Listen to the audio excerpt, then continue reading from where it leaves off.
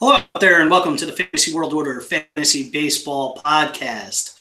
I am Pat Donovan, and joining me tonight, the Dark Lord, Riete! Where did this Dark Lord come from? I don't know. I said it at some point last year. Kind of sticks. I like it. I don't want to be the Yeti. Yeah, no, but you're the Yeti. You're definitely the Yeti. No, I'm not the Yeti. This isn't fair. All of a sudden, I have to wrap myself in toilet paper on Saturday for our draft. The league voted on it. Like, what the fuck? It's ridiculous. What's up? And the man that will be wrapping him in toilet paper, Joe Saunders. Actually, I'm just going to be drafting Elvis Andrus in the first round. Nice. I love and him. People stop listening at this point. Like, Rip. All right, guys, welcome to the show. This is the starting pitching preview part 3, where it starts to get real fun. But before we begin, I'm just going to run through some quick news items. Kyle Seager is going to have a procedure done on his hand. He will be out until June. The Angels have shut down Andrew Heaney. He's dealing with some elbow inflammation. Where do you guys stand on that? I mean, we were talking offline, and we all seem to agree that this was something that he went through last year as well. But what's your panic level, 1 to 10, with 10 being absolute panic? I'm not drafting him. With Heaney, honestly, even considering the injury history, I'm probably only at a 5, maybe even a 4. Yeah, that's like the number for me too. Yeah, I think I'm at a 3. I think it's more like them being just cautious because it's Heaney, And we'll have to obviously see how it plays out, but I kind of like that the ADP is going to fall and he's going to become a really nice value. Yeah, upside is too high to pass on someone because of a little injury scare. Yeah, and I think we need to keep in mind, too, some of these teams are going to take advantage of the fact that they may not need a 5th starter right away. And that could be this instance where the Angels are like, well, listen, if he's feeling a little barking in his elbow, let's give him a chance to get healthy, and we'll roll 4 guys through the first week or so of the season and then bring Heaney along like that. Okay, and then Michael Fulmer was also shut down. Apparently there's no injury, but he needs to work on his mechanics. His lower body is apparently a mess, and that's the reason why he's throwing 89 to 91. Are we out on Fulmer at this point in a standard mixer? This is a 10. Yeah, I've always been on Fulmer, so yeah, I'm completely out. Yeah, standard mixer. I don't think I'm all that interested. Okay, so let's kick off the preview. I want to start off with the name I missed last week. Apparently, I did a really bad job assembling the list last week. Josh James, 200.48, and that ADP is from February 1st. Obviously dealing with an injury that's pushed him out of the rotation, but he's on his way to throwing again and may make the bullpen to start the year. So are you buying in off the injury and the bullpen role with the hopes that he makes his way into the rotation? Joe, you're the Astros guy. Kick us off. Absolutely. So this is the middle of the 17th round. My projections pretty much had James at around 150 innings anyway. So, any discount is a benefit because I had a capped innings limit baked in. I'm not really concerned about the injury, right? It's a lower body injury. It's not his arm. They'll work him back in. I'm sure someone will get hurt at some point, and I fully expect him to take a rotation spot. Yeah, I expect him to, but now I think that Forrest Whitley will get the call a little bit earlier, and I think that honestly, I have these two neck and neck as far as what they could do. You probably disagree with that, Joe. I'm guessing you like James a lot better. No. Oh, really? No, Whitley's bananas. Okay. Well, the thing is, so let me ask you a question. Because hey, this mediocre guy and this guy that's really awesome? I think you like the mediocre guy. Tell me about it. Joe, Whitley hasn't played in AAA yet. So, what are your expectations as to when he gets the call? So, I don't think he'll get the call very soon, though, right? Because Peacock's in the way. Mm-hmm. James is in the way. So the two of them are in the way, and they signed Miley. I can see him getting flip-flopped, right? Maybe he gets thrown in the pen at some point, but I don't expect it to happen very soon. But ballpark, you think June? No, probably not later than that. Okay. But maybe late June. Okay. And then how many innings at the major league level do you think?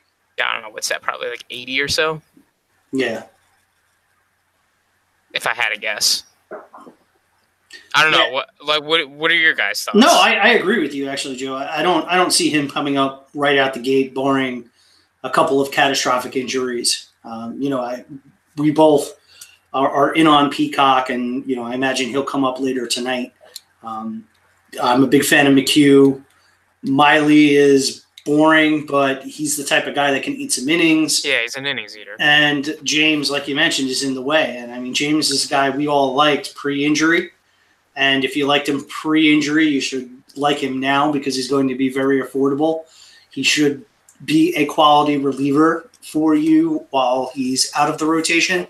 And most teams use 7 or 8 starters. I mean, I know the Astros had a lot of luck with health last year, but that's unlikely to repeat itself. And they've got a couple of guys going into the starting rotation that were bullpen arms last year. So there's the risk of fatigue that can happen. There's injuries that happen. And James has pretty premium stuff, so should play up in the bullpen, give you some ratio help, and then I think he'll make his way into the rotation. He's the 6th guy. I definitely think he's going to see some time in the rotation this year. Who do you like better straight up, James or Whitley in the future? Better career. Oh, Whitley. I think Whitley's a better player. I agree with that. Okay. The other thing I want to add too, right, is like Whitley lost a third of his season. Right, so not only has he not touched AAA, which I don't really know if that matters all that much, but he lost a third of his season. So, we'll have to work some of that time back probably. You know how this goes. Oftentimes, teams just want the formality of going through and not rushing guys. So, yeah, I mean, I think June is probably a good target. Yeah, and because he missed that time, I mean, you have to be concerned about his innings. Sure. I mean, they're not going to push him 100+ innings over whatever threshold he was at. So he's going to be a guy that's going to be shut down or put into the bullpen at some point. Long story short, 2019 redraft, I want James. Yeah, I would agree with that. Yep. Okay, John Gray, 206.47, one of last year's big disappointments. What are your thoughts on Gray in 2019 coming off the disastrous 2018? Nick, you would like to remind us how right you are about guys. This was somebody you were very wrong about. Very wrong. Why don't you tell us why you were way off? Way off. All right. So first, I'm going to tell you why I'm buying this year. How about that?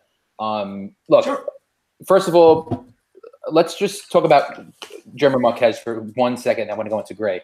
I feel like Marquez got the luck that John Gray could possibly get this year, last year. Like, I think they're on the same exact level as far as stuff. Marquez's breaking stuff is insane, but like, I don't know if you've seen Gray's slider, like his curve, like his it's just as filthy. But he had a lot of issues with his four-seamer last year. He got sent down to AAA for a little bit. He came back up. He looked better when he first came up, and then started to kind of like do really bad again. Well, he wasn't striking anyone out, right? Yeah, he wasn't striking anyone out. He wasn't striking anyone out, but like all of a sudden his ERA got better. So he's just been like just all over the board the last couple of years. There's no doubting his stuff though. Like, and you'll see it now. Like if you look around, a lot of analysts are writing about it. Like John Gray sleeper again, John Gray sleeper again. It's year after year after year because there is no denying his stuff. I just think it's a matter of he's gotten really unlucky in the past. We know that. Course pitchers always come with a discount. This course pitchers always have a lot of risk, but I'm definitely taking Gray. I think he's going to bounce back for a better ERA this year, and I think that he could turn in a year that Marquez did last year. I think he's just as good as Marquez, and when you look at the ADP differential, it's crazy. Like, there's no way you'd rather have Marquez at, where's he going, 75-ish, 80-ish, than Gray at 207. Maybe you guys would, but not me. Yeah, I mean, to me, I look at Gray and I'm just looking at that fastball, and despite the plus velocity, it's been really bad.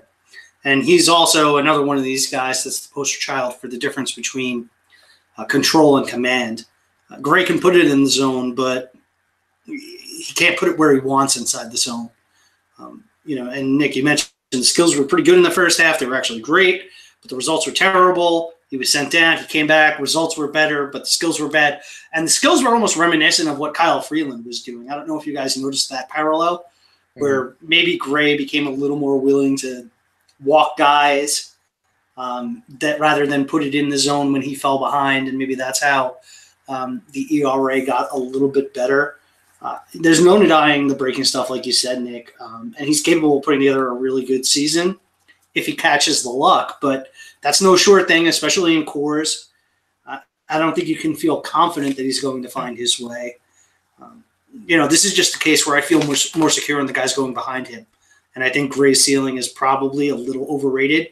I think 2017 is probably the ceiling for him in Colorado. Now, if he was elsewhere where the ballpark was a little more forgiving, I could get in on him. But there's just too many guys going behind him I like. And really, like, your skepticism is based on the fastball, right? Because everything else is good. Like, why is his 98-mile-per-hour fastball that he doesn't walk guys not working so much? Because he can't command it. Yeah, it's the same thing as Pivetta. It's the same problem. I mean, I'm kind of with the both of you on this, right? Like, I see the upside, but I do think that 2017 probably is the cap. But at the same time, right, at this price, that cap of upside is worth it because he'll be inside the top 50 for sure. So there are guys after Gray that are going that I like better. But at this point, Gray's not such a bad dice roll. And it's better than where he was going last year, which was like right inside the top 40. And which is where Marquez was going. Inside the top actually, 30. Marquez is probably going a little higher, but... I mean, do you think that the FIP being an entire point, like his FIP was 4.0? Yeah, so I think he's a lot. He's like a lot like Gallo in the sense that he's just an outlier, right? Like you can't really. Chris Archer. Yeah, and probably Pivetta too. Yeah, what, they're just getting hit hard. Yeah, and he plays in cores, right? So it's even harder to get a real good FIP adjustment on there. I don't know. Although, they are park adjusted. If I'm not mistaken, it is park adjusted. The home away splits aren't that bad. Like I think his home. I don't have it in front of me. I think it's like 4.9. His home ERA. Career or last year? No, last year. Last year was 4.91. Away was 5.34. Yeah, so like away is higher, but still. I mean, it's just terrible. It's bad. So like why is his ADP maintaining? Because last year he wasn't that that much further than 207. Like he was still like 150-ish. Well, what are we at right now? What is this, like 52? This is because the list is screwed up because of my bad job putting it together. This is approximately 55. Oh, 55. Yeah, so this is like 15 pitchers later than last year. At least. So I think you guys are off, man. I think he was like top he might have been 35. Like 34. Yeah, I think he was higher. Yeah. Yeah, he might have been. And we had him inside the top 30 for sure. I don't know. I can't. Because we're idiots. I can't remember a pitcher who had a 5.12 ERA one year and is going where he's going. 5.12 ERA. Well, wait. Think about Nick Pivetta. So you think he should be going later? Yeah, he should be going. Listen, I would take him where he is and probably even higher because I like Gray. But like with the stats that are showing from last year, he should be going later. Yeah. But I think that's the point, right? People are getting better about pushing aside bad luck, pushing aside recency bias. I mean, we still definitely have a problem, but people are getting better at it. And so I think this is a case of that, right? That, okay, maybe last year we bit in too hard, but this year we're not fading as much as we could. And I don't think this is poorly priced, honestly. Right? Because 367 of 170 innings of 9K per 9 ball is pretty good. It's not elite, but it's definitely top 50 worthy. He's a weird guy. Okay, let's move to another weird guy, Alex Reyes, 210.11. Top prospect is heading into the season healthy. He's competing for a role in the Cardinals bullpen. Is this the year that we find out what all the fuss is about? Joe, tell me about Alex Reyes. Pat, I'm going to toss this to you because I know you're a Reyes guy, right? I don't think I'm a Reyes guy. I thought you were, but you take this one. I'm kind of starting to feel like Alex Reyes is the Byron Buxton of pitching at this point. Really? You know, I'm not expecting the innings to be there to any large extent this year. He had a career high of 111 in 2016. He missed all of 2017. He threw a combined 27 innings across all levels last year. The stuff is undeniably electric, but maybe even too electric. I worry about the command and his ability to harness it. The projection systems share my concern with projected walk rates between the upper threes and the low fives. But I do expect that Reyes is going to see the opportunity at some point this year for an extended look in the rotation. There's not, based on what the Cardinals have said, they're not going to put him in the rotation to start the year. But this is a rotation with Adam Wainwright, with an injury-prone pitcher like Michael Wacha.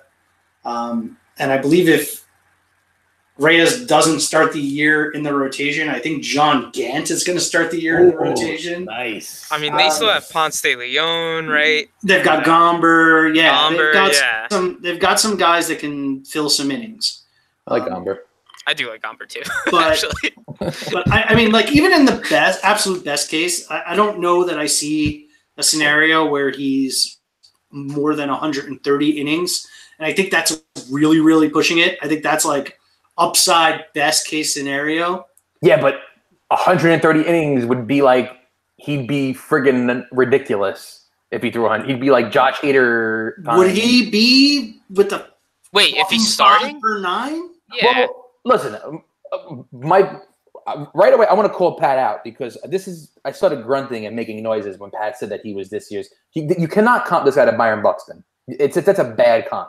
This guy is crazy talented. He's just been injury prone. So there's really no comparisons with him. I just meant from the perspective that he seems to catch a lot of hype Well, pre-draft. yeah, his stuff is insane.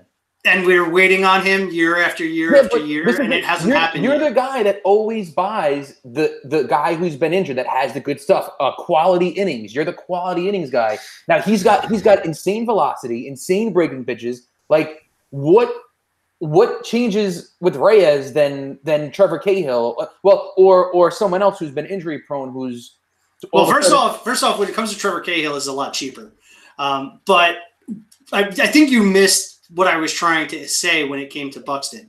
I was saying that Reyes is a guy that we've had hyped up year after year after year coming into the drafts, and everybody seems to be waiting on, and it just hasn't happened yet. Now in the case of Reyes, well, Buxton's like 25. Forget Buxton. I'm talking about but in general, like I just feel like this is you contradicting yourself, like your strategy. You always go for these guys who have injury risk, fall to a good ADP because his ADP, you don't like it, but who else has his type of stuff at this point? Like he has the craziest risk reward at this point of pitchers because his stuff is elite. It's elite. I don't know if you agree with me that like he's an ace. No, he's an ace if everything goes right. If he can harness the command to an extent. But if he doesn't have the command, I don't know. I mean, he might end up being a reliever if he can't command his stuff to any kind of level. So listen, obviously what they're doing is they're stretching him out in the pen. They're gonna try to get him at a level where he's consistently making games, not getting injured, and he could prove that he could be healthy enough to enter the rotation. And this rotation has guys like you said, Wainwright, Adam Wainwright, John Gant. And those 4 or 5 spots are terrible. Like Wainwright's terrible, Gant is terrible.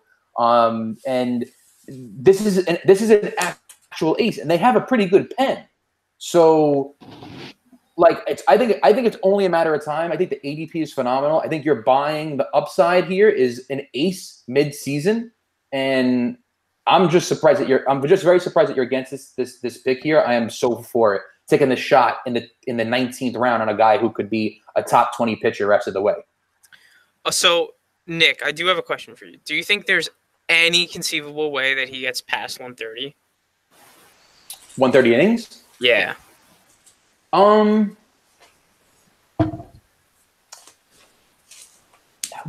as far as what do you think he's going to be on? Are you asking me if he's going to be on an innings limit? I'm asking you that if everything goes right, do you think that he passes 130 innings? Whatever everything means. I project his max at 130. Okay. Which is what I said. Okay. No, I'm Yes, just making which is sure that fine. I'm making sure that we're all on board with that. I'm taking his 130 quality innings over Rich Hill's 130 But quality you're innings. talking about Alex Reyes' absolute best case scenario in terms of innings.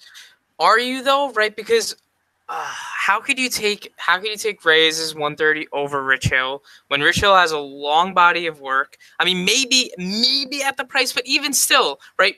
Hill's cheap, and Pat, we can't dismiss Pat's comment regarding potential control issues, right? Just based on the fact that he's coming off of 2 years of injuries. Okay, all right, yeah. Based on that, fine. But based on track record, like he could give you the control issues he's had with the K per 9 that he's had. Like it's Robbie Ray. but then he's not going to be as good as Rich Hill, no matter what, right? If he has a control issue. Yeah, because Rich Hill's still popping 10 plus K per 9. Yeah, but I think Reyes has upside of like 12 plus K per 9, like Chris Sale K per 9. Okay, so then Rich Hill's going to walk like 3 guys less per 9. I mean, I think if you think that 2.5. I think if you think that Reyes is K'ing at 12K per 9, then yes, you're definitely buying in. I don't know if I see that quite yet, especially as a starter, right? I think as a reliever, 12 is probably a lower bound on. Yeah, but he has the pitches. No, I know you're right, but dude, to start right out of the gate at 24, right? Because he's essentially starting right out of the gate. I mean, he has got 50 MLB innings. He's got like 50 MLB innings over like the last 3 years. I know, but like he's got like 3 plus pitches. I get it, right? I get it. This is a dice roll. This is a dice roll, and if this is the perfect time to roll the dice. That's what I'm saying. We just said that about Dave. And you know what? I don't even disagree with that, but it's a team construction thing. No, because you're in around 19, around 20. I kind of agree with Nick. Right? Okay. Yeah, like it doesn't matter anymore. It doesn't matter. Exactly. That's my point, Joe. Like at this point, you're rolling the dice on this guy. That's it. Like you're rolling dice on Paddock. Is Paddock going after him? Yes. Should be. Okay. And Paddock, there's no way he's throwing 110 innings. But right now, I don't know about that. How about that? Well, what's his innings cap? Fat. I don't have no idea what he's. There's no. Yeah. What did you say? I'm fat. Pat just goes, I'm fat. What? No, his innings limit. I don't know. Paddock threw like 90 innings last year, so I mean, he's like his best case is probably like also 130. Nah, not 150. There's no way. Yeah. I've definitely seen major league pitchers jump 60 innings. Yeah, but not the Padres when they stink. Yeah, they've got no. I don't know. Are they going to stink? Yes. Do we know they're going to stink? Yes. Nah, but they could be the Braves. So listen, let's stay on this for one second before we move on. So Reyes, Joe, me and you were on with the dice roll at this point because you're rolling the dice on a guy who could be an ace the rest of the season, right? And if he comes up mid-season and you're in a head-to-head, you've got an ace week to week the rest of the way, right? Yeah. Okay. Yeah. Not necessarily. You have a shot at an ace. Sure, yes, sure. Pat. But that's what we're trying. That's what we're trying to do here, right? So, Joe, where do you have him overall starting pitch? Do you have it in front of you? I do not. Okay. Well, I don't know where I have him. Okay. All right. Let's move to Joe Musgrove, 212.55, a popular sleeper. Does Musgrove break out in 2019? Joe. Musgrove's an interesting case, right? So he has excellent command and control. Excellent control. I don't know about command, but it's getting there, right? He's a case of potentially getting there. I mean, I know I sound like I'm talking in circles right now, but like he's got the upside of like an 8K per 9, right? Low 2s or even 1.9 walks per 9-ish. I mean, I have him projected for like a 4 ERA and like a 1.3 whip. So I'm definitely high on Musgrove. I think he can break out. I do. Yeah. I completely agree. I love him. Like this is one of the guys that I'm absolutely in love with. I think the ADP Okay, so since we went on that huge rant, Reyes or Musgrove? Musgrove. Musgrove. I have Musgrove over him. I like. But Thank you. That was exactly my point. Go ahead. No, that wasn't exactly your point, Tucker Carlson. Yes, it was. Don't debate like an idiot, please. Tucker Come on, listen. Nick, you watch way too much Fox News. I know. Go ahead. Listen. I listen. I love Musgrove. He's got 5 pitches, and his 5th pitch is probably his best pitch, which is a changeup. He's got to tweak the pitch mix a little bit, and if he does, he could be really, really, really special. I think that what we have here is a legit future breakout. I think it's going to come this year. The Pirates have a pretty decent rotation, and Musgrove's had issues with home runs in the past. Those have gone down since he's been in Pittsburgh. That issue is solved. If he just messes with the pitch mix, throws the changeup more, throws certain pitches less, I think that he's got the stuff to be a true breakout and could be something like a Kyle Hendricks-ish type of play at this point. I think the recipe is use the cutter slider combo more. Yeah, but I don't know. You never know, right? Because the Pirates freaking love the sinker. I mean, at least Tyone kind of got away from it. Yeah. Use the change more. This is a case where Musgrove did something pretty similar to what Tyone did, and he de-emphasized the fastball and started to throw his secondary stuff more, and in particular the slider. And the slider is a plus pitch, and Nick, as you mentioned, the change is a plus pitch. So you've got a guy that's got good fastball command and 2+ secondary offerings. I absolutely think he can break out. The peripherals in the second half, the final 2 months of the season, were in the low 3s. The results weren't there, but it was because he had a 57% strain rate. That's not going to stick. The park is good. The defense should be good behind him. And you have a staff that's showing some philosophical changes, which I think will help him because they're apparently more open to embracing this sort of secondary stuff than they've been in the past, rather than just grooving 92-mile-per-hour fastballs over the Chris Archer. So I'm definitely in on Musgrove. I do think he's got a pretty decent shot to break out this year. Yeah, so I think the thing about Musgrove too is I think the floor is pretty safe. I know, right? Like in 17, the 4.77 ERA, but he got crushed in terms of home runs. Yeah. And I don't think that's true talent, right? I think like the floor is probably like a 4 ERA. So he could definitely beat that. Yeah, he's still 26. It's just a matter of, it really is just what we're going to do with his pitch mix. If they make the right decisions as far as what he throws and what he doesn't throw, more or less, he's gonna like cruise. He's gonna be really good this year. Yeah, right. And instead of on 3-2 nibble or grooving one, maybe you nibble a little bit more. So maybe you walk a few more guys. Yep. Right. Which is fine. That sort of thing. Yep, agreed. Okay, let's move it to Kenton Maeda, 213.32, or Jake Arrieta, 215.84. Which veteran do you prefer? And do you think one or both are underpriced? Nick. All right, so this is interesting because I think we're all Maeda guys. Year after year, we're like, still why on board? Yeah, why is he so low? Year after year, he provides excellent. It's an innings thing. It's an innings thing. And he exactly. gets to the bullpen. He's a guy that they tend to put in the bullpen. Yep, and he's been an ace in the pen. I mean, he's been sick in the bullpen. But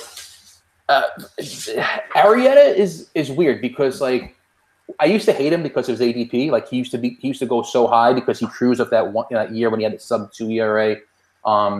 And he lived off of name power for a while, but now he's entering a realm where I kind of like really like the ADP. Yeah, I do too. I'm with you. I like the ADP and I like the innings. So this is a team comp pick. So it's really quality innings versus innings. And I think that Maeda will have the better innings, have the better ratios. The K per 9 took a huge jump last year, not a little jump, a huge jump. But you worry about the Dodgers, just quick judgment to throw people in the pen when something happens. And you do kind of worry about that. And can he throw over 140 innings, Maeda? We don't know. Arrieta is a sure thing. Like if he's healthy, he's going to throw 170. He's going to provide you with probably just under a sub-4 ERA and decent ratios. I'm probably taking Arrieta in a vacuum, surprisingly, but it's extremely close. And based on my team comp, I would take Maeda in certain situations. They're very, very, very close. I like Maeda has the better stuff, and I like Maeda better. If Maeda was getting 170, it wouldn't even be close. I'm kind of out on Arrieta. We've got like 3 years in a row of worse stuff. Swing strike rates going down. He's not striking guys out as often. I'm not really that interested anymore. I'd rather have the 130 innings of good baseball than the 170, 180 of, innings eater type baseball. Yeah, I mean, I'm on board with Maeda over Arrieta, but I do like Arrieta a little bit. Before I give my spiel on Arrieta, though, I mean, Maeda's got the 2+ breakers, and I agree with Nick. You're looking at a picture that if the Dodgers would be willing to throw him in a greater volume of innings, you could be looking at a significant value at this point. But even at this price, the 130 really good innings are worthwhile. Arrieta, the velocity is up this spring, which is a really nice sign. Joe, you mentioned that he's in a couple of years decline. Well, last year he actually was dealing with a knee injury for most of the season. Yeah, that came out surgery on, right? Well, he had surgery on it in the offseason. Yeah, I don't know. You're saying he's faking. No, but I just don't know. I just don't know how much that affected he just went and had surgery on his meniscus just because. No, but I think something else that's worth mentioning too, right, is the decreased cutter usage, right? The cutter is what pretty much made the breakout in 14 and 15. And then, he was at 18% in 16, 14% in 17. It was up a little bit, back up to 23, 24% last year. But I just wonder if he's lost feel of that pitch. Yeah, I think that is part of his issue, definitely. And I think it's a two-part equation. One was the velocity, which he's apparently rebounding on, and the other part is the cutter. What's rebounding, like back up to 94? He's throwing 95. Oh. Hello. So he's got the rebounding velocity. If he can get the cutter back in order, he was a top 30 pitcher in 2017. I know everybody kind of views him as being in this sort of steep decline, but it's just because his peak was so high. 2017 was a perfectly representable year. If he did that again at this price, you would be thrilled because it would be a very easy profit. Plus, he's going to have I think a better defender behind the plate. Plus, the Phillies' defense is going to be better this year. Yeah, Bryce Harper. Nice. Yeah, I mean, I think that it highlights the importance of just getting innings, right? He was at 168 innings and he was top 30. I mean, yeah, so just got to get to innings, I guess. You don't think it is kind of team comp, no? Like if you don't have the innings, then you probably take Arrieta, or is it not even close for you, Joe? It's Maeda every time.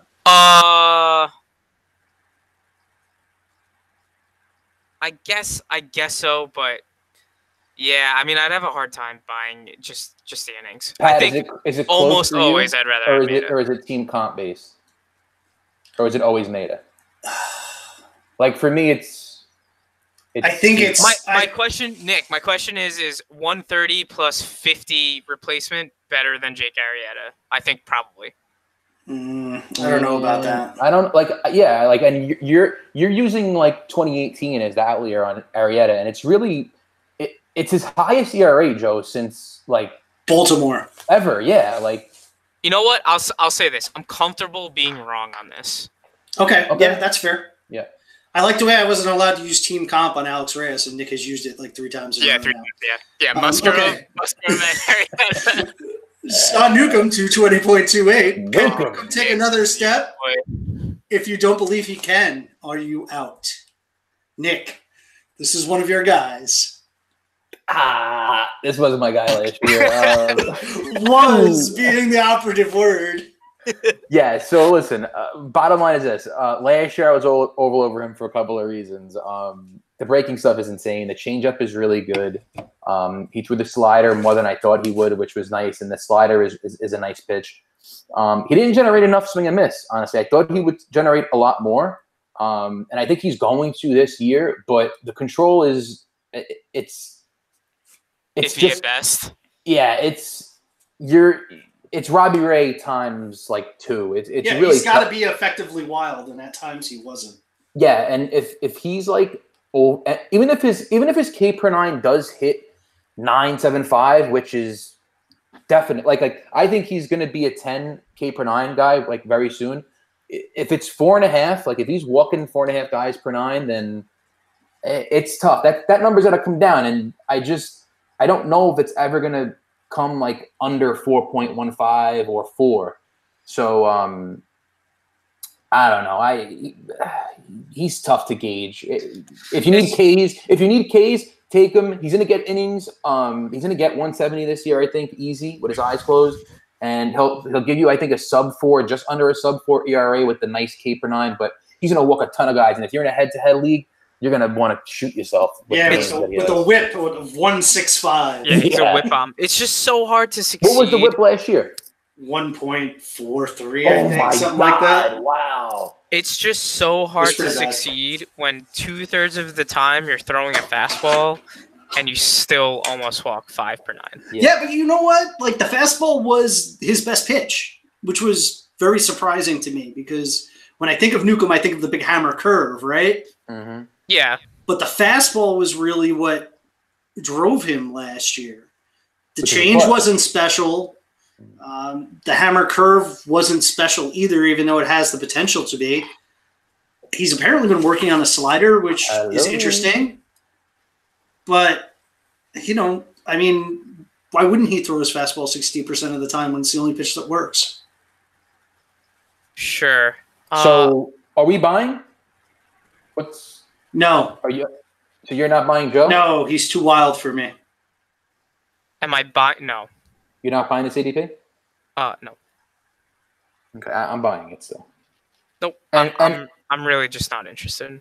And really, it's the reason what Pat said. Like, if his fastball worked last year and he's able to find some control with his other pitches, the breaking stuff is really good. There's a chance that he could put it together, and I don't think his ceiling is crazy. That's the thing. Like, the risk you're taking here, he's still not going to be a top 30 pitcher, but he could return some value, and get you a lot of Ks. The whip wasn't as bad as I represented it. It's 1.33. Yeah, 1.43 is like insanity. That's like crazy. Yeah. Okay. All right. Let's move to a guy I am buying, Colin McHugh, 222.4, returning to his starting role after a year in the bullpen. What do you think of McHugh entering 2019? Joe? You started off. All right, I'll start it off. I've always been a McHugh guy. I was on him the year he broke out. McHugh was incredibly impressive last year in the pen. He saw his velocity tick up and refined his slider, cutter. It's the pitch classification gets mixed up on sites, but whatever the pitch is, it was fantastic. He's got a role to himself in the starting rotation. Last year, the fastball was up to 92 out of the pen. If he can keep some of the velocity, that will help. But even without it, McHugh has posted strong swinging strike rates in excess of 10% in every season that he's been in Houston. As a starter, he posted a 3.7 ERA, an 8.4 K per 9, a 3.4 K to walk, and a 1.25 whip with matching peripherals. And each year, the swinging strike rate was over 10% and as high as 12%. If you look at what starting pitchers ended up as top 40 arms, you'll see that McHugh's 2014 to 2017 average ranks somewhere between the top 30 and the top 40. And that's just who he was. So, like, now if you look back from last year at the work in the bullpen, 72 innings, 11.7 K per 9, 1.99 ERA. It was totally dominant. The stuff certainly played up in shorter appearances. But listen, he's thrown approximately 150 innings over the last 2 years. Let's say he gives his arm a little. Let's say that gives his arm a little more juice because it's been well rested, and he's more 91 than 90. When he was throwing 91 in 2014, he was a pitcher with a 2.73 ERA with peripherals in the low threes and a K per 9 over 9. So I think there's real upside here and a pretty safe floor as well. Kind of the combination we talked about with Musgrove, but maybe a little better without, of course, the job security that Musgrove has. Does anyone know what the velo's been in spring training over multiple innings or no? I don't think that I've seen that information. Joe? I'm gonna try and find it. I mean, so like Pat said, even if the velo drops, still in 2014. So the velo last year, you said climbed up what to 92? Yes. 92. And in 2014, to the rest of his years as a starter, it was 91. That's it. He was 91 in 2014, and then he was 90 the other 3 years. So you think that 1 or 2 mile per hour is the big difference in that huge jump, or was it a matter of improving his curveball and cutter? I think, well, the cutter had a marked improvement last year. I think the extra tick on his fastball certainly helped, because I think, and Joe, you can correct me if I'm mistaken on this, but I think McHugh is a high spin guy. So I think he's kind of like J.A. Happ, where his fastball plays up a little bit, even though it doesn't have the velocity, but every little tick will help along with the spin rate.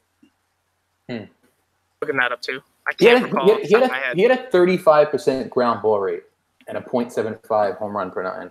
Yeah, he's in the 74th percentile for spin. So Okay, yeah. Top. So he's got decent spin. 25%. Damn, I'm trying to find the velo notes. Yeah, sometimes they don't have them because the ballparks don't have them. Like he should have been like the 1.99 jumps off the screen because it's under 2, but it's 1.99. But it should have been probably a 2.5, right? Like yeah, it was a bit lucky. Yeah. It was a bit lucky. So even if like the velo does drop a tick or two and he finishes with a 3.5 ERA, it's still going to come with strong K per 9, strong walk. So I'm with you as well, Pat. I'm in on McHugh totally. But did they send him? But he was so good in the pen. Did they send him back when Josh James comes back and when Whitley eventually comes? Well, back? that's just it. I think Peacock's the first to go. Yeah, I think Peacock's the first to go, unless he's absolutely dominant, and then Miley. Yeah. Okay, so Peacock's the first to go back to the pen. Yes. Yeah, unless he's totally dominant and Miley's totally unless terrible. if this changeup is like the next best thing, but it doesn't sound like it's going to be. All right, Joe, what do you think is the Astros guy? Oh yeah, I mean I'm on board. I'm on board. I don't think it takes a huge leap to see him succeed. He doesn't even have to be as good as he was in the pen. He doesn't even if he's as good as he was in 2017 over a prolonged stretch. I mean, we're talking about pretty much Jake Arrieta at this point then, but he's a little bit cheaper. But I think there's a better path to potentially having more upside than Arrieta. So that's why, yeah, I'm on board. Yeah, I agree. Okay, Ross Stripling, 224.14. While some are freaking out over Julio Urias, Dave Roberts stated that Stripling was the next man up in the event that Kershaw or anybody else fell out of the rotation due to injury. Do you think he can run with the opportunity if Kershaw or another pitcher is out? When is this ADP from? This is from February 1st through today. I'd be curious to see or what it's a couple of days ago, I should more say. recently. Well, what was the recent news? The most recent news on Kershaw was he threw a 35-pitch bullpen session, but he did not throw his curveball. I will look up the most recent ADP while one of you talks. Yeah, I mean, I'm on board, right? Yeah, Stripling was awesome last year. Awesome last year, right? Pitch mix changed a little bit, but he got the perfect mix. I mean, he was great. He wasn't even that bad in 2017, right? He was almost 9K per 9, a mid-3s ERA, right? We've got a pretty good body of work, right? He's like a mid-25% or a mid-20s K percentage guy. Swing strike rate is upwards of 11%. I mean, we're talking about a guy that can give you some serious quality innings. He's definitely going to play Dodger roulette, but so is Maeda. So is everyone not named Buehler, essentially. They have to trade somebody. They're going to play. They're going to play pitching roulette with everyone not named Buehler. So why not grab a guy that can give you 130 innings of excellent baseball? Stripling is about 20 picks higher. And this is even, okay, that makes sense. This is, so he's between Lester and Musgrove. Lester and Musgrove. So 20 picks higher, that's like 200. So we started with James at 200 since February 1st. Yeah, you could probably take Stripling. You could probably take James's ADP and put it on Stripling, and take Stripling's ADP and put it on James at this point. Yeah, see, so like that's exactly how I have it. I have Stripling, and Maeda. It's like, give me whichever one. It doesn't matter. They're both great. Actually, I'd rather have Stripling because I think his ERA is going to be lower than Maeda. But yeah, I'm on board. Sorry, that was like a long rant to tell you how much I love Stripling. No, this is like one of those confusing things because the Dodger rotation is completely stacked, and now Urias is throwing really well, and he was their stud prospect, and now he's ready to go. So, I mean, I think Urias is the guy that's going to wind up being in the pen, like, to start. Well, I think they said that Urias is like the innings aren't going to be anything special this year. It's gonna be like 80 to 100. I think they said. Yeah, I mean, how could it not be? Yeah, but people don't think like that, guys. Yeah, I mean, I know it sounds insane, but it's the truth. People think that Urias is going to throw like 200 innings. I mean, right? Like Urias is just like Reyes in that, like, the absolute highest.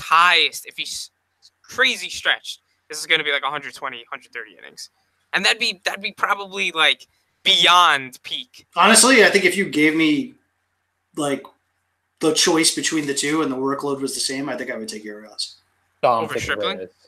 No, Reyes. He's crazy. over. Nah, yeah, I'm taking Reyes. That's crazy. Okay. Well, yeah. Listen, it's just when it comes to the Dodger rotation in general, when we talk about Maeda and we talk about Ryu and we talk about Stripling and all these guys, it's just really tough to gauge because they've got so many guys, and they got so many guys that could get injured. But I'm willing to bet that between Ryu and Kershaw and Hill, these are three very, very injury-prone guys. And Maeda. Maeda's not injury-prone. I think it's more we'll throw him in the pen. But I mean, strictly like injury, like guys who just don't get the innings. Stripling eventually will be in that rotation, and he's so freaking good. Like stuff-wise, he's better. I think he's better than Maeda personally. I would put him over Maeda. If the same innings, I would put Stripling over Maeda. That's what I just said. Yeah, so I would take him as well. So I like the ADP a lot. I'm definitely on the dice. The risk reward here is too high. Did you guys talk about Ryu last time? Yes. So is Ryu? I'm sorry. I actually didn't get all the way up to that part. But is Ryu? I know, boo me. But so is Ryu like in the same area for you guys, or Not is he for further? Me. No, he's further ahead. I have him higher. He's closer to Hill than he is these two. Yeah, same. I have him above Hill. Okay. Like, I think those two are, when they're healthy, they're pretty safe bets to be in the rotation. I think these two are the guys that'll sort of bounce back and forth. They have like four of the same person. It's really insane. They have to trade one of them. They do. No, they don't. Yes, they do. No, they don't. Please. We've been saying it for years. They finally did trade somebody. They traded Alex Wood. Yeah, and they haven't won yet. For the sake of fantasy, trade them. Yeah, I mean, I'm with you guys. The stuff was very impressive last year. 10+ K per 9, sub 2 walks per 9. Secondary stuff really drives that 11.2% swing strike rate. I think he can keep something close to that level of performance. And, even if there is some regression here, there's plenty of room to regress. I don't know that I would project him much more than 130 in the best case, but the innings are going to be good, and he'll find his way to them. It'll just be a matter of what form they come in. You're just going to have to be, I think, a little bit patient, because I don't think Herschel's going to miss a lot of time to start the year. So I don't know that Stripling is going to start with a rotation spot, and even if he does, that it's going to be long-term right away. Like, but if you're out there listening, like, just take a look at what he did month-to-month Stripling. Like, he was like a borderline ace, legit. Yeah, absolutely. That's 100% correct. Okay, Tyler Skaggs, 226.99. Skaggs was excellent before his injury struck. Are you willing to take the chance that he stays healthy? Yes. Nick, go ahead. Yes, I drafted Skaggs last year. And then you promptly cut him so that way you could add John Newcomb. What? How do you? Why are you following by every move? People don't forget. Well, because Newcomb was so bad last year. I traded Newcomb for like Aaron Judge at one How point. dare you remember that? Because I remember it. Because I remember Nick being like, "Oh, Tyler Skaggs, he's gonna be the I like best," Skaggs. and then cut him the next day. Well, because Sean Newcomb. And this is a steel trap. I remember everything. God. Anyway, so yeah, I'm definitely in on Skaggs. Like, this is the point of the draft where like these values are really, really nice. He's got 4 good pitches. He took a step last year. I think this year he takes another big step, and he's a guy that could, in a full season, provide like a 3.5 ERA, really good ratios, 9K per 9. I'm all over it, and when he does get into the rotation, he's injured right now, right? He's throwing tomorrow, so he's throwing in a game tomorrow. But are they saying that he's in a play opening day? I think it's up in the air until he throws tomorrow. But the injury wasn't even an injury; it was forearm fatigue. Okay, which is not good in spring training, but it happens. Guys are warming up, and that's. Hey. I mean, I'm just saying, like, if you haven't done something like throw a bunch of pitches for a while and you're working on a new pitch, I mean, I think that your arm might get tired from gripping the ball differently. Yeah. But yeah, I'm totally on the ADP, and I think he's a guy that could if he throws 150 innings, you're gonna walk away with a ton of value here. I love it. Yeah, he was a sub-3 ERA guy with a K rate over a strikeout per inning and a respectable walk rate. Last year he suffered an abductor strain, missed time, came back, and was just never the same. That ballooned his full season ERA to over 4. He's got good stuff. He can command it well. Angels have a good defense behind him, and they have Jonathan Lucroy behind the plate now. And though his bat is not what it used to be, his defense is still good. I'm completely all over Skaggs. I own him in TGFBI, and I intend on owning him everywhere I can. Yeah, we'll make it a clean sweep. I mean, who cares about the injury? Whatever. Yeah. I'm on board. Yeah, his arm is tired. Big deal. Okay, let's do the draft. So much like we did with our outfielders, we are now in the deep end of the pool where it is much more personal preference than track record and performance.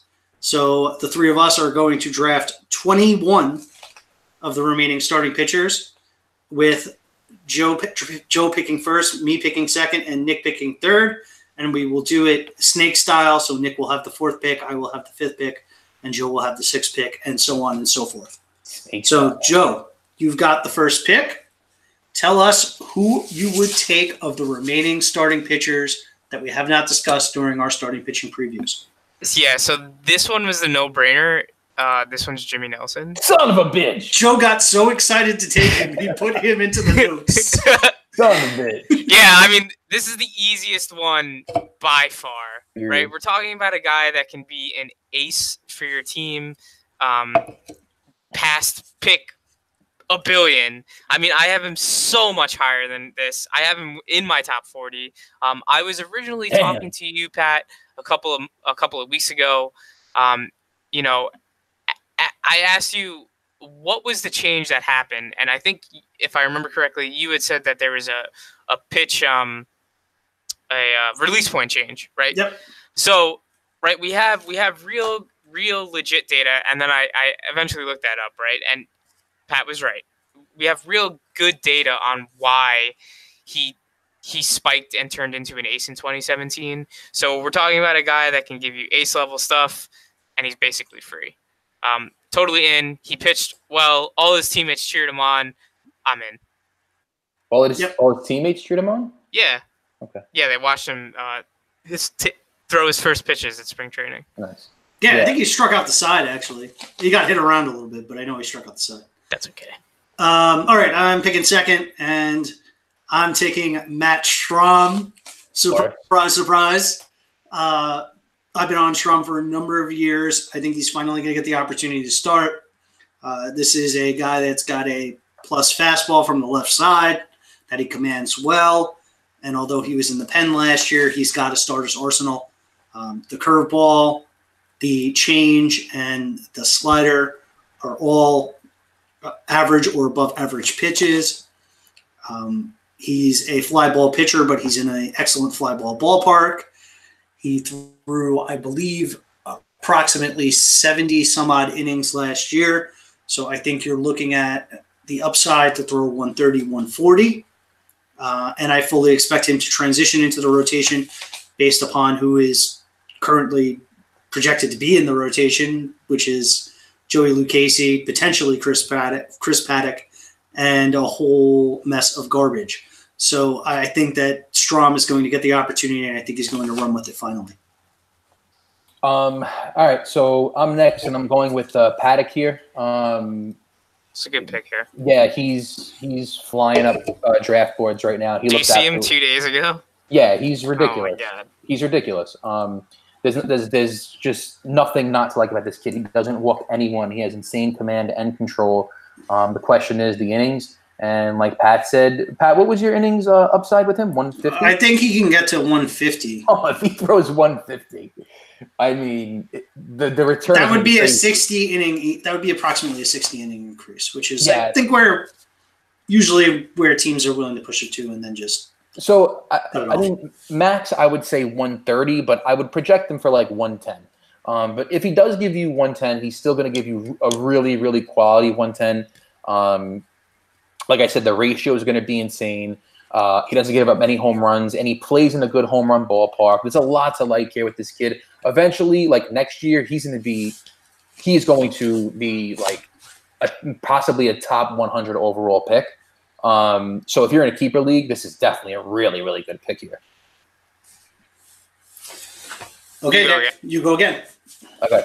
All right. So I would have went Alex Wood, but his injury is just, I'm in the dark. They're like not giving me any information on what's going on with him, when he's going to throw again, but I would have taken him.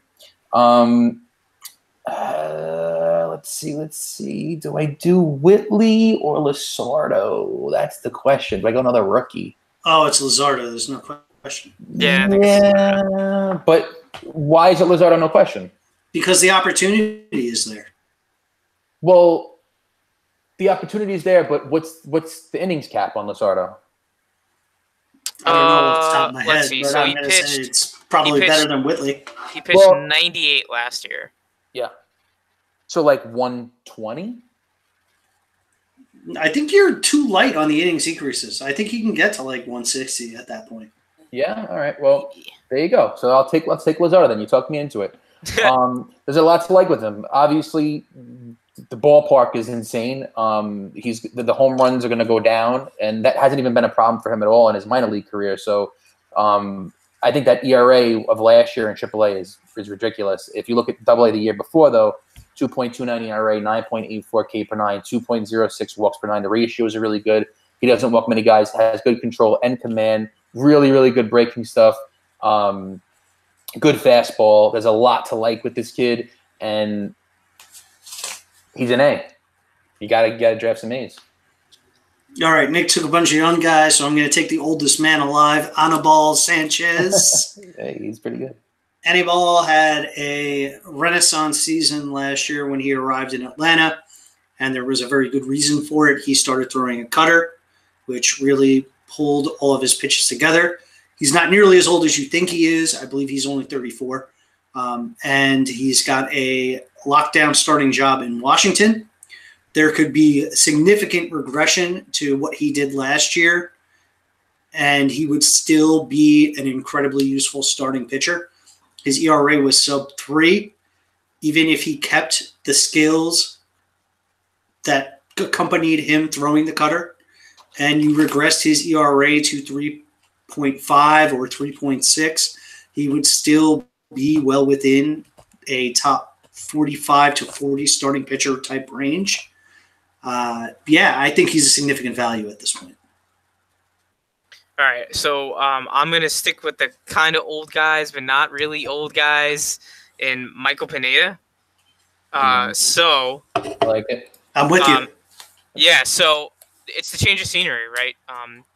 The career in Yankee Stadium was terrible for him. giving up all those home runs. He's definitely a hittable guy. He's got Ricky Nolasco in him, but now he's in Minnesota, where he can help suppress some of those home run woes. And we're talking about a guy that has 27% K percentage upside, which is like 10.5 K per nine or so, right? He's done it before, so we know we can do it again. Is that probably his like legit upside? Yeah, maybe he sits at 9. Maybe he has a little bit more. He loses a little bit of control coming back from an injury, missing all last year. But at this point, I'm willing to roll the dice on Pineda in Minnesota. So there you go. Agreed. Approved. Yep. Okay. The second guy is I'm gonna take Whitley here. Even though I only think that he might get upwards of 80 innings, you never know. There's a chance that someone does get hurt. We lose Peacock and Miley and an assortment of guys, and Whitley has to get the call earlier than we expect. This stuff is just absolutely phenomenal. He's going to be an ace as long as everything goes according to plan. So I'm willing to roll the dice here on a legit ace potential. Okay, and I'm going to take Steven Matz, who closed the year extremely strong for the New York Mets, and there was a very good reason for it. He started throwing his slider again. Matz finally came to the realization he's just not a very good pitcher without that pitch. And although it might lead to some discomfort in his arm, it's better to be uncomfortable and risk injury than to just be completely terrible and be out of the league. Now, with him throwing that pitch and the fact that the arm tends to be tender or sore, there is a likelihood that injury occurs. But at the point that you have to draft him, if you're only getting 110 to 130 innings out of Steven Matz, and he is the pitcher he was when he started throwing the pitch, he's going to be well worth the price of admission. He could be basically Rich Hill. I guess Rich Hill's a bad example because everybody undervalues Rich Hill, and I think he's a top 35 starting pitcher, but you get the drift. He can return significant value at this point. Yeah, I like Matz. He just has those starts where it's just everything goes wrong every once in a while. But he didn't really have those starts once he started the slider. Okay. Can I pump the brakes real quick? So we're at Sure, go ahead. we're at probably 65 or 70 now. We're at approximately 75. 75. Okay. So, Nick, I know you're on board with this. I think so, right? Go ahead. A lot of the discussion right now is going on about how, the top 10 or 12 or so pitchers. Pat, what the hell are you doing right now? I'm opening a beer. Jesus Christ. The top 10 or 12 pitchers or so are the only guys you should really trust. And then pretty much everyone else could be a dice roll. And we're talking about Steven Matz at 75, Michael Pineda at 74, Forrest Whitley, Luzardo, Paddock. I mean, these guys all have legitimate potential. Every single one of them, right? There's warts about injuries, about maybe not making the next step, but all of these guys Maybe not having a job. Maybe not having a job, sure. But all of these guys have paths, right? And there's very little difference between the injury risk at 75 and the injury risk at 20. So, if you do decide to punt starting pitching, if you just throw these darts, a ton of them, you're likely going to hit some of them. Hey, that's what I'm doing. There's a chance that you miss them all and you totally flounder. But there's just so many guys with potential that I think you don't have to necessarily spend all the way up for starting pitching. Just make sure you bring your Tums because you're going to look at your team after the draft and you're not going to feel very good. But it is definitely a feasible strategy. Yeah. That was it. I just wanted to take a break I did from it the last action. year. I didn't win, but it worked somewhat. I had a very good team. Okay, so my next guy. So this is my absolute deep sleeper, huge breakout, number one guy that I'm all over this year. I pick that one guy every year, and it's Corbin Burns. Not being talked about a lot, but the stuff is really, really good. Anyone who's watched him in He's on my list. I agree. Okay. Yeah, anyone who watched him last year in relief, the guy was just straight up filthy. He's got the velo, and he just added a changeup and a sinker. To have a bigger arsenal as a starting pitcher. And they're going to give him a shot. So if this kid comes out of the gate running, I think he's going to run away with the job because his stuff is really, really, really good. He had a really nice year last year out of the pen. He had great ratios, 8.29 K per nine, 2.99 walk per nine, 2.61 ERA. Didn't give up any home runs. He had a 49% ground ball rate, and he's a spin rate guy. So there's a lot going for this kid. I think he's going to be. There's a chance that he could be an absolute huge breakout, and he's still 24 years old, and now he's got 5 pitches. So it may be a year where they're tinkering with his pitch mix, and he's getting used to being a starter, or he could just, like I said, hit the ground running and just be an awesome value at this point. Either way, I like his future. And what was the second guy? I got Burns and sorry, Pat, I'm going Trevor Cahill here. That's okay. I'm glad you're giving him some props. Yeah. So when Cahill's healthy, he's really good. I mean, see last year, quality innings, 110 innings, 8 K per nine, 3 walks per nine. He had a sub-4 ERA. It should have been probably a 3.5 ERA. And this rotation is wide open. You've got injuries now to Haney. You've got Ohtani out. So the innings could be had. It's just a matter of Cahill staying healthy, which has been his bugaboo. If he has that 1 year where he could just put it together and throw 150, I mean, that's like that would be an absolute blessing. But hey, listen, if he does it, you're gonna get a huge payback, huge. So I'm taking Cahill here. Yeah, I just want to piggyback on you for a second with Cahill, Nick, because I am the Cahill guy. He was clocked at 95, which is fantastic news. That means the velo is up over last year. And 2, the Angels brought in Jonathan Lucroy, who he had excellent results with last year as his catcher. So I always like to see where a pitcher-catcher combination has worked together and worked together well. And now you're changing teams, but those two are still together.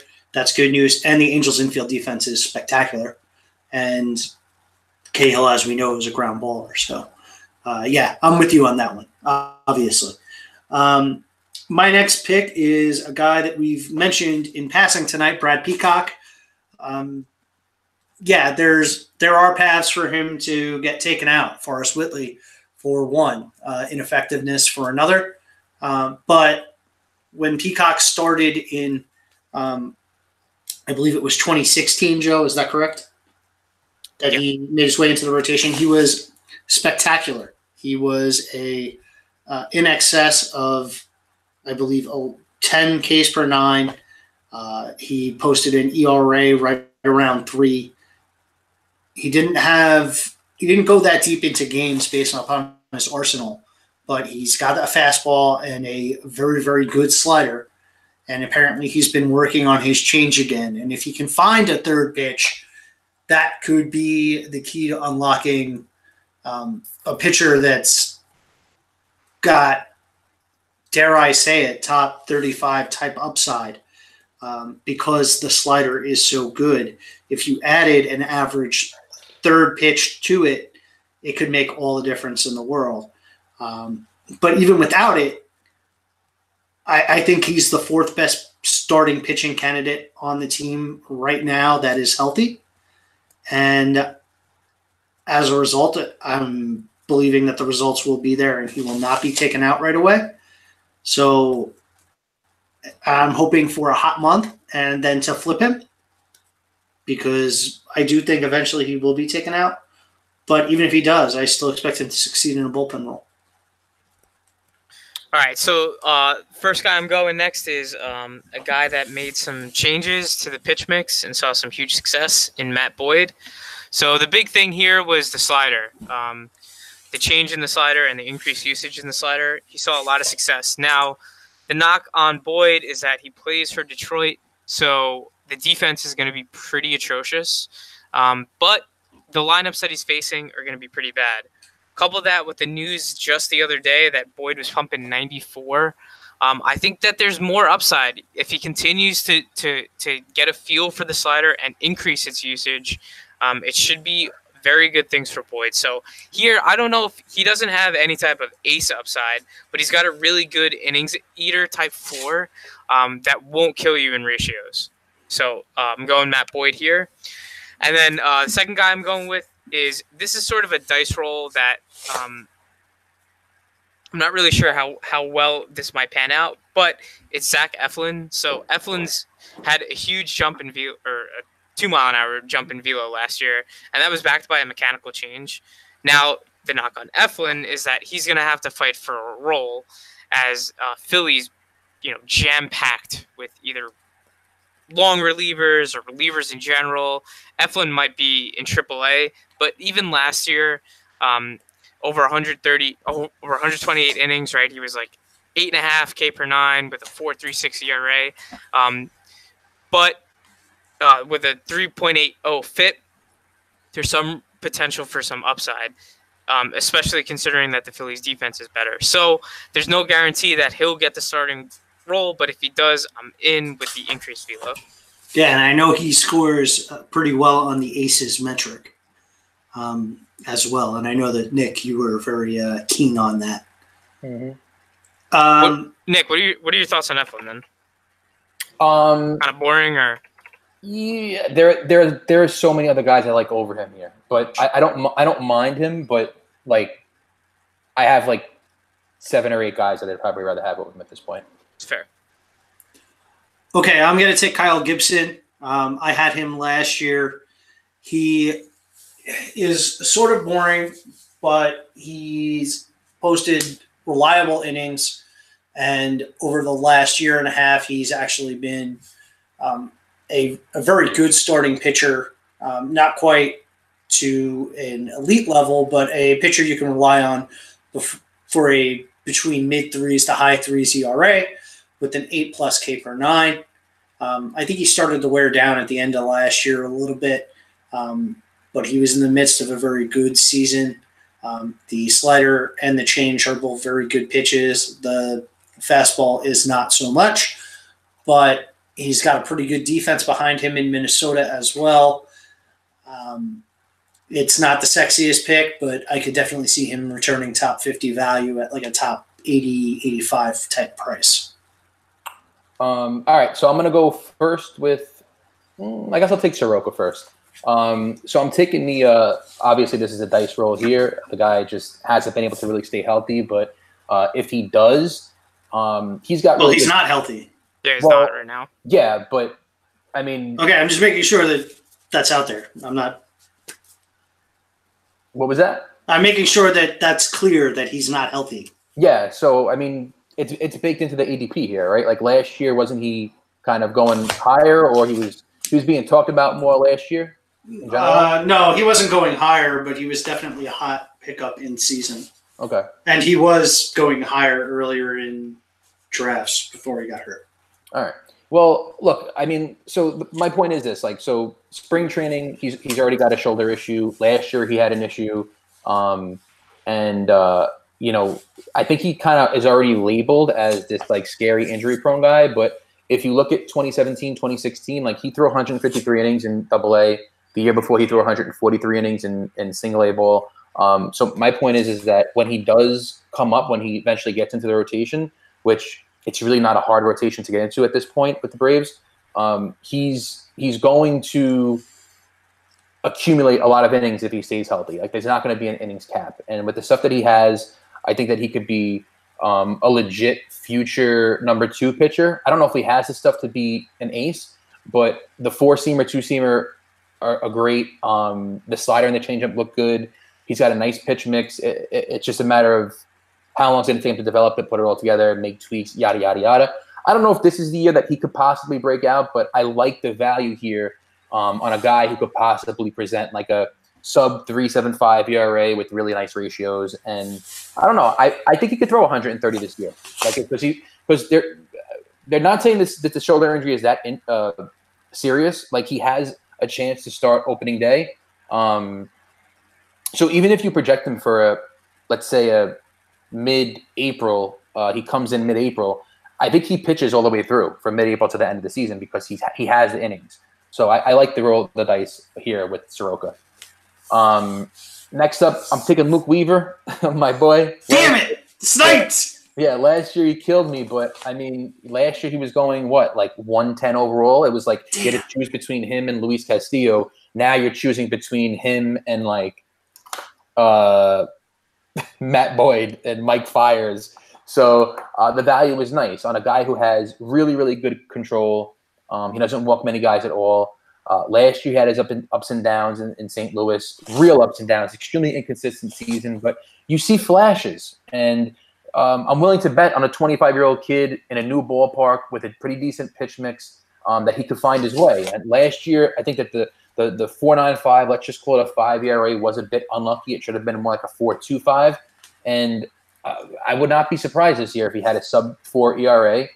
Once again, he'll have strong ratios, and he'll eat innings. I think he's good for 140 plus, 150 plus, and with upside of 160, 170. So I love Luke Weaver's value here. Yeah, I'm with it, obviously, because you sniped me. Okay, so my next pick is Derek Collins, the Dutchman. Wow. The Netherlands. Yo, I'm on this. Yeah, he made a change last year to throw his breaking stuff more and was excellent. Absolutely excellent, both as a starter and reliever in San Francisco. And he stayed in San Francisco this offseason. I think that ballpark is the absolute best for him and many other pitchers because it will curtail the home runs a bit. The division is also not bad. I mean, I don't expect him to be as successful as he was last year, but I see very little reason why he can't be mid to high 3s ERA, 8.5 K per 9, and be a useful member of your staff. This is on me. God, it's so dirty though. What, Derek Collins? Yeah, it's like one of those. Yeah, but it's not that dirty when you really dig in and you look at it. My next guy is. So go ahead, Joe. You go. All right, so my next guy is. Oh man, this guy's been around for a long time, but Anthony DeSclafani. So, Disco. The big thing that's got me interested this year is that has said that he is committed to throwing a curveball, and he's throwing it a lot already in spring training. So how is it? I haven't actually seen it yet, to be fair. So I have to take a look. But still, just having a third pitch has me interested. The fastball slider isn't the best, but he has shown before that he can be good. Right, he's been 3.28 ERA good. He's been 3.67 FIP good. So he's been okay. Last year he was up to an 8.45 K per 9. Now you're throwing a higher usage curveball coupled with the fastball slider. I mean, there's a recipe for success. So at this point, I'm willing to roll the dice here. The second guy I have is Nick Kingham. So Kingham I owned last year. It was pretty frustrating. He pitched his first game. He was brilliant, and then he was up and down the rest of the season. But I think there's, just like DeSclafani, there's a path for Kingham. The slider's pretty good. The fastball's not so good. A change in pitch mix again, increased usage of the slider. Hopefully, like Pat had mentioned earlier, that the Pirates are going to hopefully change, and they are changing their philosophy on the sinkers. So you get more sliders from Kingham. He has a path to success. So I'm actually really on board with a lot of the Pirates this year. I think that the philosophy change could go a long way to helping these guys. And I really struggle with this one. I'm looking at my sheet, and I'm actually going to go away from it. Don't snipe me. I'm going to take Caleb Smith of the Marlins. You may recall at the beginning of last year, there was a lot of buzz about him because he was striking guys out left and right in Miami. His K per 9, I believe, was in excess of 10. He had some control issues and is an extreme fly ball pitcher, but obviously that's the ballpark where you want to be an extreme fly ball pitcher. He's come out this spring. He's looked healthy. He's looked good off his shoulder injury. He's got plus velo from the left side. I think there's plenty of upside here. It looks to me like a Robbie Ray starter kit. And the fact that he's a fly ball guy as opposed to a guy that gives up a bunch of line drives is a little bit better than Robbie Ray. In terms of batted ball profile, not that he's better than Robbie Ray at this point, but he's got the potential to be better than Robbie Ray, I think. Who is this again? Caleb Smith. Okay. Yeah, I like that pick as well. All right, so this guy, I'm going to say right now, I skipped over him, and I'd probably take him over everyone I mentioned tonight. I just missed it, and that's Drew Pomeranz. I've been all over him. Yeah, I've been all over him all season. There's nothing not to like here. I mean, if you could sit there and argue with me that this is a bad pick to round out your rotation as even your fifth starter, not an extra pitcher on your team, but an actual every week starter on your team, then I'll tell you right now, you're crazy.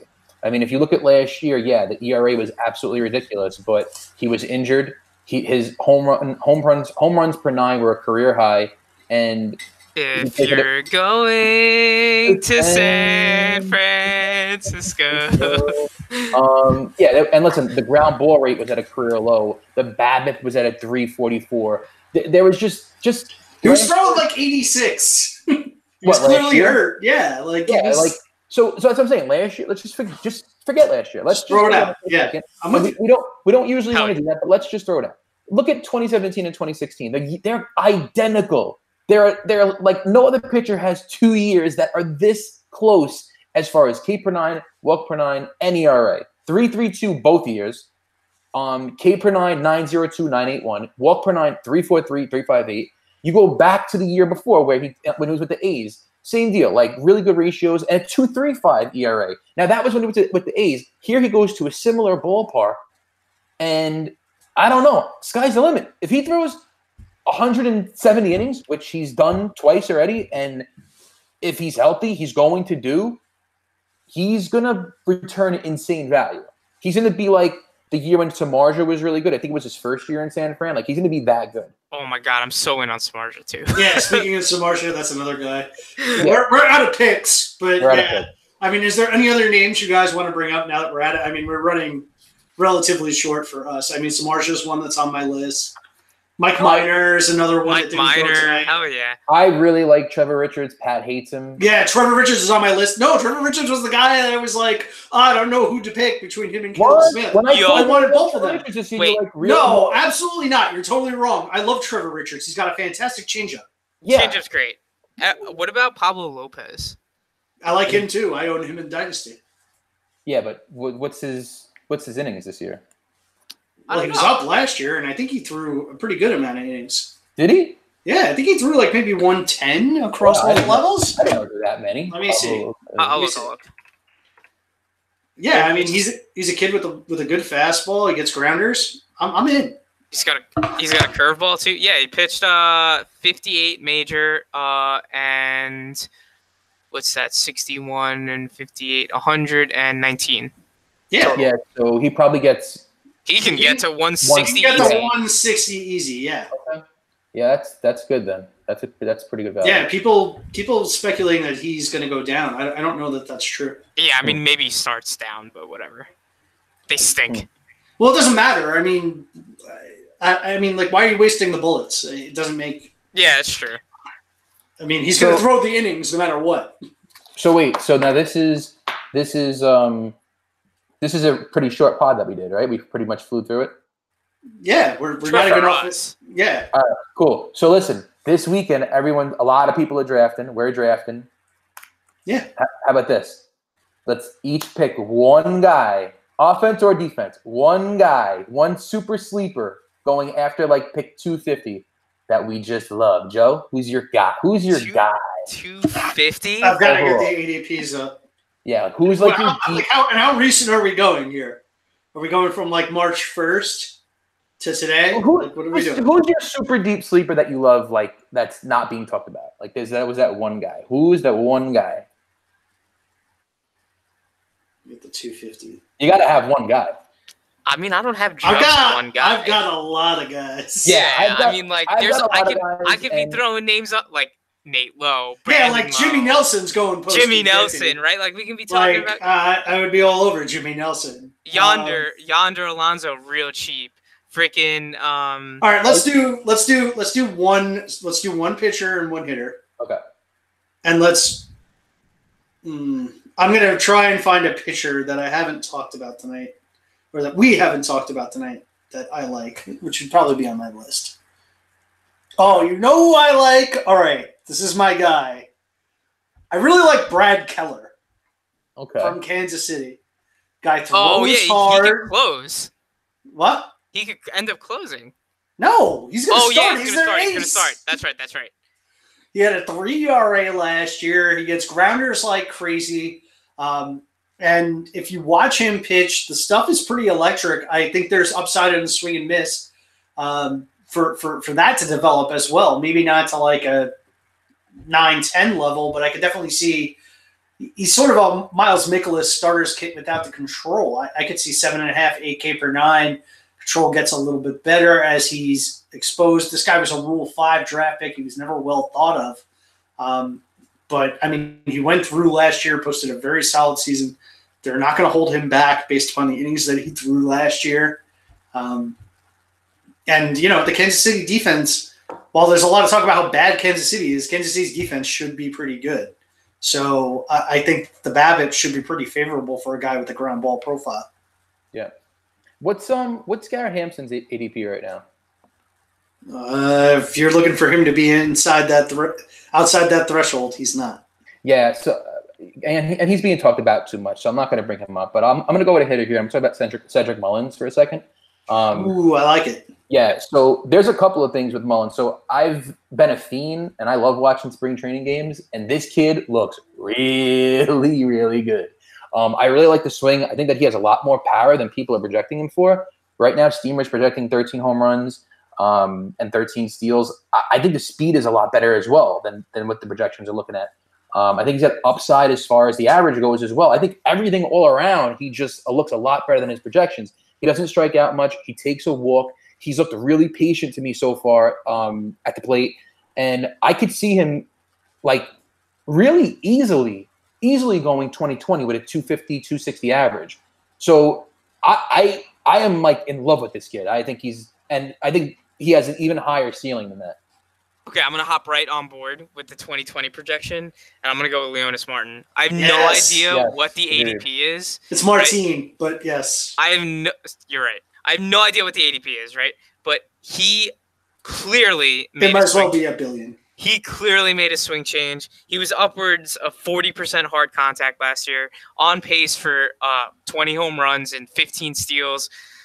If you want a guy real cheap on probably the best lineup that he's ever been on in Cleveland, even though Cleveland's lineup stinks, it's still got Lindor and Joe Ram. No, really though. I mean, his Texas lineups, he was like in and out. Yeah, but wasn't he? He was with Seattle, right? Yeah. They had a pretty good lineup. Okay. Yeah, but they didn't have Jose Ramirez and Francisco Lindor and Carlos Santana. Sure. So, yeah, I think like 260, 2015, money in the bank, and he's free. Yeah. All right, my hitter will be somebody that is not young at all, but was easily a top 50 hitter in 2017. Ryan Zimmerman. Oh yeah. He is going to sit 5 in the Nationals lineup, which is still very, very good.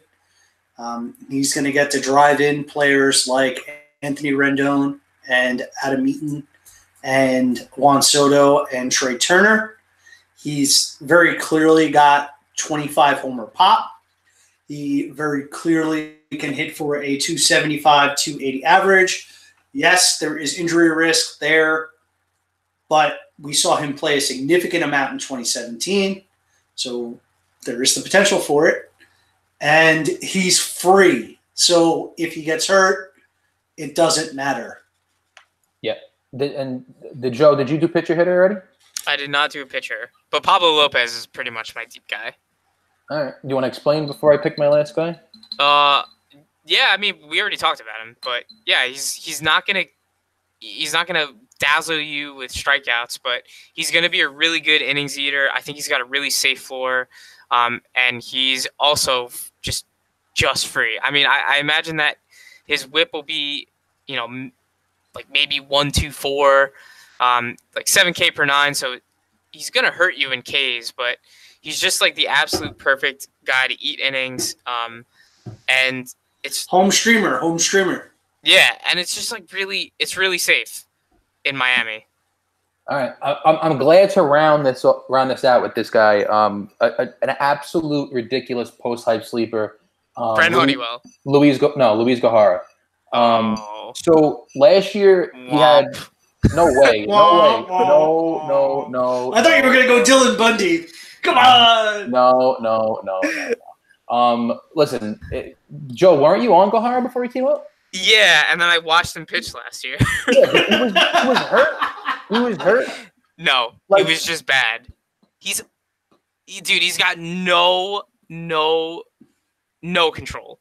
No control. Well, listen, there's a couple of things that happened last year. First of all, he's got tons of competition. That's actually like really. Tons of competition in Atlanta. What? He has tons of competition. Listen, yeah. I thought he was hurt too. He's hurt. Between Fried, Soroka, Kyle Dookie. There's a ton of them. And they're all injury prone. They're all. I like Kyle Wright. Sure. They're all injury prone, and Gohara is without a doubt the most highly rated touted prospect on that.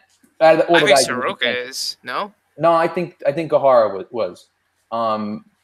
But look, bottom line is, besides the injuries last year, he had some personal off the field issues, and he got sent down. He got sent into the pen. It was just a really bad start. But if you look at the minor league stats, if you look at the stuff, the fastball, the slider, all that good stuff, he's an absolute wipeout slider. I think given the right opportunity this year, this guy could absolutely crush. And you know what? Next year, I'm gonna write this down to say I told you so. Okay, in all seriousness, though, right?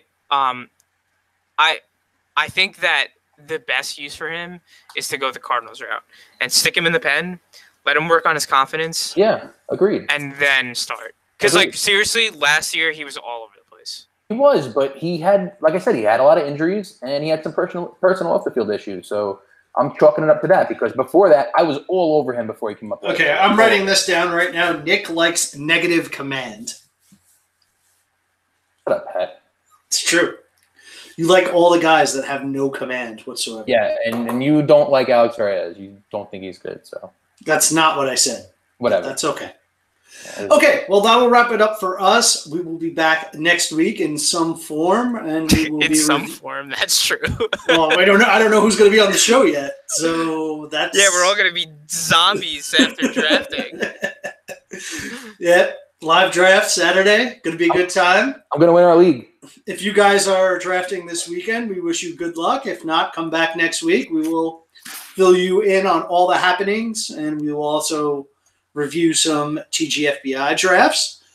And we will see you next week. You can find me on Twitter at PatrickFWO. Joe, let them know where they can find you. At JoeFWO. And you can find Nick in the 8th Circle of Hell. No, I'm back on. I'm back on. The real Nick Liggs. No.